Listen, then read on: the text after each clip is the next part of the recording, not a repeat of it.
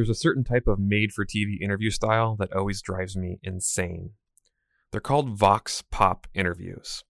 Used when there's some new cultural craze or around the Christmas shopping season, and especially around voting season, Vox Pops typically involve a suited-up news anchor dropping into a rural diner, or if you're in a city, grabbing someone on the street and asking them how they feel about a particular issue or candidate and why. And they drive me crazy because it's just not scientific at all. We've got economists, statisticians, pollsters, and some of the best minds in the world creating these incredible tools to gauge public sentiment across vast swaths of society. And these reporters are expending all of this time and energy to get flash reactions from one or two people who live in the same neighborhood or maybe even the same street. But as I watch more of them over time, and yeah, as I get a little older, a bit of the charm of them has rubbed off on me. I'm not sure if it's the people interviewed or what, but I think it might have to do with just how unexpected some of the answers can be. Like, when they do these voter interviews, not only do I rarely guess what candidate somebody is supporting when they are first asked. I know, profiling is wrong, but my brain just can't help it with these types of interviews. Not only do I guess the candidate that they're supporting incorrectly, but the reason why is inevitably something that has me saying, how in the world could someone ever capture that in a survey or a poll? Sometimes they talk about how a candidate will impact their family, or their street, but sometimes they talk about their favorite video store shutting down or what a candidate says about a local cuisine. So I've started to feel like so long as you don't lose the forest for the trees and ignore what the stats and numbers are telling you, there's just something about these local trends and attitudes that are so unique but so informative. And sometimes what you learn from an interview like this can actually inform how the pollsters ask those data-driven questions later. So, why am I talking about all this? This is, after all, a finance podcast. Well, CSBS, the FDIC, and the Fed have this annual conference every year about community banks. And we get together these brilliant economists and statisticians, and we even do a poll of community banks all across the country. And we look at all the data and research, and it's pretty informative. But we also learned pretty quickly that we weren't capturing everything that was going on.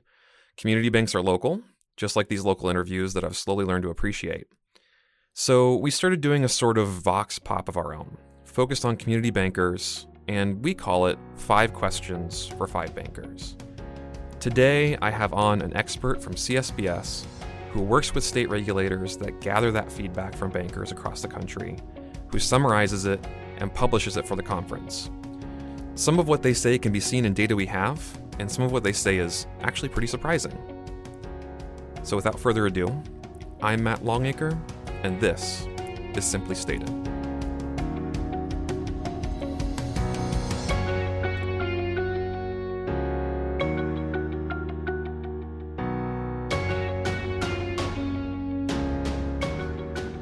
All right, so today I am joined by Alicia Sears. She's our Senior Analyst of Policy Development here at CSBS. Thanks for joining me, Alicia. Hi, Matt. How are you? I'm doing great. So we're talking a bit today about this initiative. It's called 5 Questions for 5 Bankers. So CSBS is an organization of state regulators. The state regulators work on the local level more than the federal regulators do, much, much more. And that means as a consequence, they're working with community bankers just a lot more often. So this initiative, 5 Questions for 5 Bankers, what exactly is it? Sure. So the 5 Questions for 5 Bankers, we also like to refer to it as the Commissioner to Banker interviews. These are questions that are designed to help facilitate the state regulator and banker dialogue to really get a better understanding of the emerging issues that are faced by community banks. So these narratives that are produced really help provide the qualitative insight into the questions that we ask in our annual national survey. So the commissioners, do they call up their bankers? They pull them into their office? So this is like a face-to-face sort of interview? We really leave it up to the commissioners. I mean, this is their opportunity to engage with the bankers.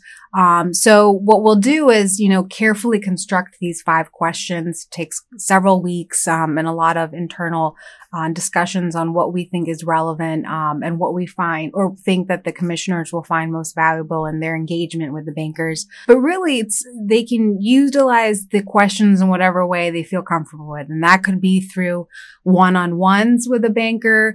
It could be through roundtables. A lot of commissioners will do outreach sessions. So they'll have several bankers in a room and be able to ask these questions. It can be as informal as just simply going through some of the questions or all of them, writing them down.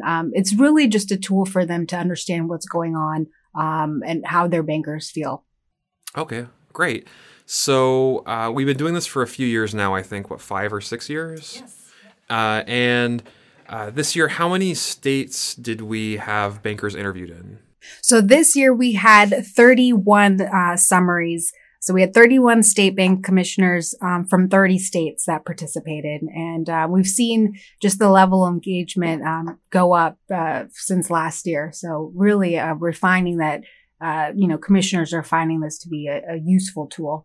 So would you say that we're getting a good cross-section of the country, good bit of large states, small states? Absolutely. I mean, this is open to all the states. We don't select particular states to release these questions to, so it's open to anyone. And I would say with the 31 summaries that we have, it covers pretty much the entire country. And it's been really interesting to see, you'll get certain one-off responses, and we'll talk about that probably a little later, but you do see some consistency. And so it definitely, I think, helps put everything in perspective, especially as it relates to the banking industry. So our commissioners, they were going out, talking to folks, and every year they seem to have a particular focus or a few set of questions that they really want to hone down on with bankers. What were we looking at this year? What were the big questions on commissioners' minds when they were talking to the bankers? Sure. So this year's 5 questions focused on a variety of current issues, including the economic growth, the Regulatory Relief and Consumer Protection Act. So we refer to that as S2155, and its impact on the community bank business model. We also introduced a question on funding and liquidity concerns. We also have our kind of standard questions that we've asked from year to year, that being on cybersecurity, and how institutions are evaluating their cybersecurity risk. And we also had a question on technological innovations and how it's impacting the bank's strategic plan. Okay. So one of the questions they had was on funding and liquidity. I saw in the survey that a lot of banks noticed that was one of their biggest issues facing them moving forward. I think it was like 35% of banks said that was their top line issue was funding. So what did you hear from bankers on firsthand accounts? Well, it appears that the summaries actually mirror a lot of what we saw in the national survey. We found that the outlook for funding and liquidity over the next 5 years was still somewhat mixed. We got a mix of responses, and we had different opinions within the states and across the states. Some bankers really expect funding levels to remain somewhat stable. Some said that their core deposit base is strong, while others said that it's really one of the most significant challenges that they're facing. But I will say in general, there was a recognition that it will be increasingly difficult to attract core deposits over the next 5 years, and that there is now more competition compared to 5 years ago. So it'll be interesting to see, next year when we pose a question like this, what type of responses we get. But I would say currently the responses are somewhat mixed, but, funding and liquidity is certainly on everyone's radar. So would you say that there was a difference between maybe larger states or larger banks and smaller banks? Or what do you think is the big differentiating factor between banks that said we're doing great right now and one saying it's the single biggest challenge that we have? We saw that states that said had issues with depopulation and credit unions, they cited that as an impediment to really attracting and retaining core deposits. some bankers had expressed in some of the rural states, especially, that increasing funding costs are due to the consumers or the customers moving funds into higher paying certificates of deposit. Those were some of the. So more competition, less overall funds available. People are moving more of their money into higher yield investments. All are posing a sort of crunch and a challenge for them. And I will say across the board, there seems to be more reliance on FHLB and brokered and reciprocal deposits. What does FHLB stand for? Federal Home Loan Bank. Okay. We had more than, and this was actually from the national survey, and we saw a lot of that sentiment in the summaries as well, that more than 70% of community bankers reported acquiring funds through advances from a home loan bank. Mm-hmm. And nearly 6% intended to expand their use of that type of funding source over the next 5 years. Oh, okay. And then one of the other things you talked about was cybersecurity as a question for a lot of the bankers. What I thought was really fascinating when I looked at the survey responses was that I think 96% of community bankers listed cybersecurity as a major issue for them. I just don't remember in previous years that number being so high. What did you hear from bankers about cybersecurity? So really the responses we got on cybersecurity fell into two buckets. Mm-hmm. One of them was what the bankers really are recommending to regulators. Mm-hmm. And the other was somewhat of an analysis or a look at how these institutions, how the bankers are really using technology on a day-to-day basis. Mm-hmm. So in terms of recommendations for regulators, bankers want to see more secure transfer of any type of document. They like especially in the examinations, the greater offsite ability. But at the same time, bankers acknowledge face-to-face interaction. They like that component. Bankers also want to see using the use of technology and data to better risk-focus examinations. That seemed to occur, or that was relayed in several of the summaries. Bankers also recommended the use of technology to address the long-term problems with the excessive and duplicative request lists that they receive. Many bankers express that this is somewhat of a concern or a frustration during examinations to receive a lot of request lists or request lists with the same type of information. That was one of the challenges.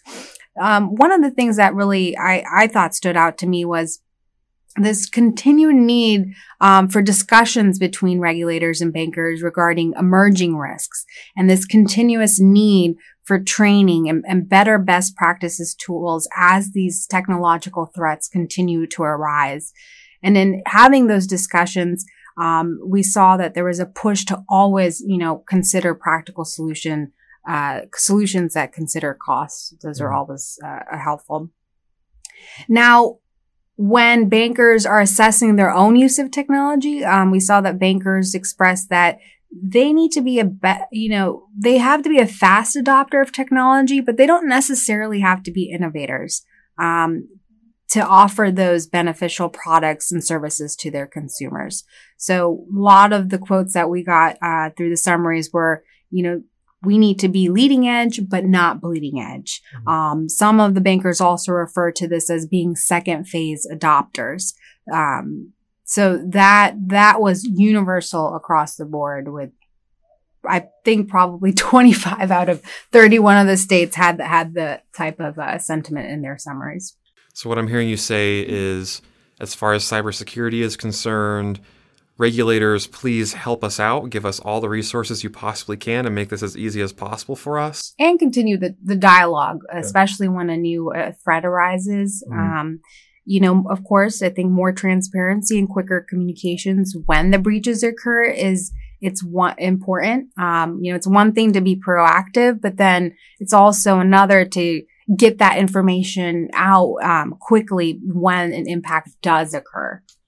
So what they're asking for then is more when there's a risk in the market, please tell us as quickly as physically possible. Yes. And I know there's some barriers for them to communicating those risks with one another. So they're really leaning on the regulators to get the message out. Absolutely. technology in general is a big challenge for banks, particularly smaller community banks with limited budgets. And, new technologies continues to emerge. And so just as you get comfortable with some type of current practice or some type of technological innovation, in getting used to just all the implementation challenges associated with that new product, something new comes out. And so it's that constant struggle or that juggling of new technology implementation and, dealing with limited budgets. But what we saw through these summaries, I'll just to, reiterate is that, there is an awareness overall that cybersecurity is very, very important to banks. Doesn't matter, the size of your bank, and that timely investment, truly matters, and that it's just important to overall engage with your state regulators and be apprised of any new advancements. Okay. And then you used a phrase that I really liked, which was leading edge, not bleeding edge, which I guess is a way to say that these community bankers want to pick up new technology as quickly as they can, but they would really love for somebody else to test it out first and make sure it functions right. Right. And as I mentioned earlier, I mean, it's just, first of all, it's a resource issue. Banks have to be well equipped, not only with the actual technology, but with also the personnel. Yeah. They need to be able to understand how to use whatever platform or services that they have in place. And so I'm sure they would appreciate if it was a vetted product and, So is there anything from these 5 questions from 5 bankers that you thought were sort of unique answers or one-off answers that maybe we didn't capture in the survey or in our list of questions for the bankers that you thought was just really interesting, something that we should take notice of, but that wasn't necessarily captured in those big categories? Yeah, so every year, we like to extract some of the one-off commentaries. They're not necessarily alarming, or they're just unique, what we like to think, some of the unique requirements that don't necessarily fit into any one of the 5 questions that are presented. So I picked a couple. One was that bankers would like to see more transparency in the examination results of third-party service providers. They feel that a bank should be able to sign non-disclosure agreements, allowing an institution to review regulatory reports and findings before actually entering into an agreement or into a contract. And they also felt that regulators should mandate banks cannot enter into these contracts with third-party service providers in excess of 7 years. Or 5 to 7 years. And the reasoning behind that is that some bankers express that this actually, by entering into these very long, contracts or service agreements, you're actually hindering innovation. And it, oftentimes, if they have to get out of an agreement, it just is too much time and effort. And very costly. So it limits the type of services they can provide, the type of engagement that they can have with both consumers and providers. So a third-party service provider, just to summarize, is another company that is being brought in to help the bank with some additional piece. And one of the big parts of that, as far as I understand, is that technology is oftentimes not necessarily exported out of the business, but they bring in third-party service providers to help leverage their skills to make the technology for the bank better. So this all really ties back together. They're concerned that if they get stuck in these long-term contracts and there's new technology that comes about, they can't just ditch their third-party service provider to get a new one that has a better idea because they're stuck in something that's 10, 15 years. Absolutely. And another point that I found really interesting was that there was a banker that noted that they would like to see more frequent but smaller examinations that are then primarily done remotely, which I guess is a good thing because they didn't say that they'd like to get rid of the whole examination system, but would like to see just more frequent, smaller, and done remotely. So that one stood out. That's interesting because I think I've never heard a banker ask for more examinations, but it's good to capture that. Right. So hopefully they're keeping an eye on our state examination system process, because they might get some of their wishes, maybe not more examinations, but maybe ones that have more remote aspects to it. So anything else that you thought was really interesting, or? I think it's important to really recognize the hard work. On our end at CSBS, we're compiling all the state summaries. We're really working to get everyone to engage and learn what really matters to both commissioners and bankers. But this wouldn't be done. None of this could really happen without the engagement that the commissioners do with the bankers. Yeah. So this really, every year we're seeing more interest, more engagement, and we really get that positive feedback from that. We're continuing to get the positive feedback from commissioners. They've come to us and said what a valuable tool this is. It's an opportunity for them to exercise or to engage with the bankers through their roundtables, their town halls, and really encourages them to take a step back and evaluate what's going on, especially I would say in the current year. Yeah. And I think, we've spent all this time talking about technology, but this kind of goes back to where we are here, as we're talking about community banks who are working face-to-face with their customers, and we're talking about commissioners who got to put the legwork in to talk face-to-face with their community bankers. And so it's really easy for us at CSBS to send out a poll link and ask people to spend 5 to 10 minutes of their time telling us on a scale of 1 to 5 how they're feeling, but it takes a lot of work to pick up the phone, get everyone in one place, and hold these town halls and really get people to talk. Absolutely. We focus a lot on our, CSBS annual national survey, which provides just an unbelievable or a great amount of the quantitative insight.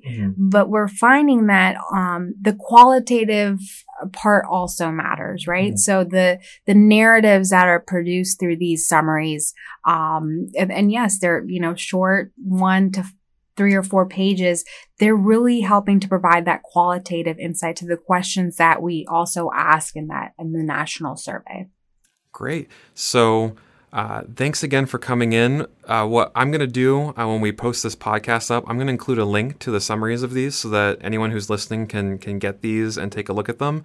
And if you are a community banker listening right now and you say, hey, I see my state on here, I'd love to chat, or you say, hey, I don't see my state on there and I'd love to chat, I'm going to make sure that there's a contact us link for you to reach out to us to make sure we can connect you with your commissioner for the coming year. We'll be doing this again next spring, summer, right? Yeah, we wrapped up the conference, the Community Bank Research Conference back in October, but we reevaluate everything and figure out what's best to do for next year. And we'll be starting shortly. So we'll be coming up with, new questions, both for the survey and for the 5 questions for 5 bankers.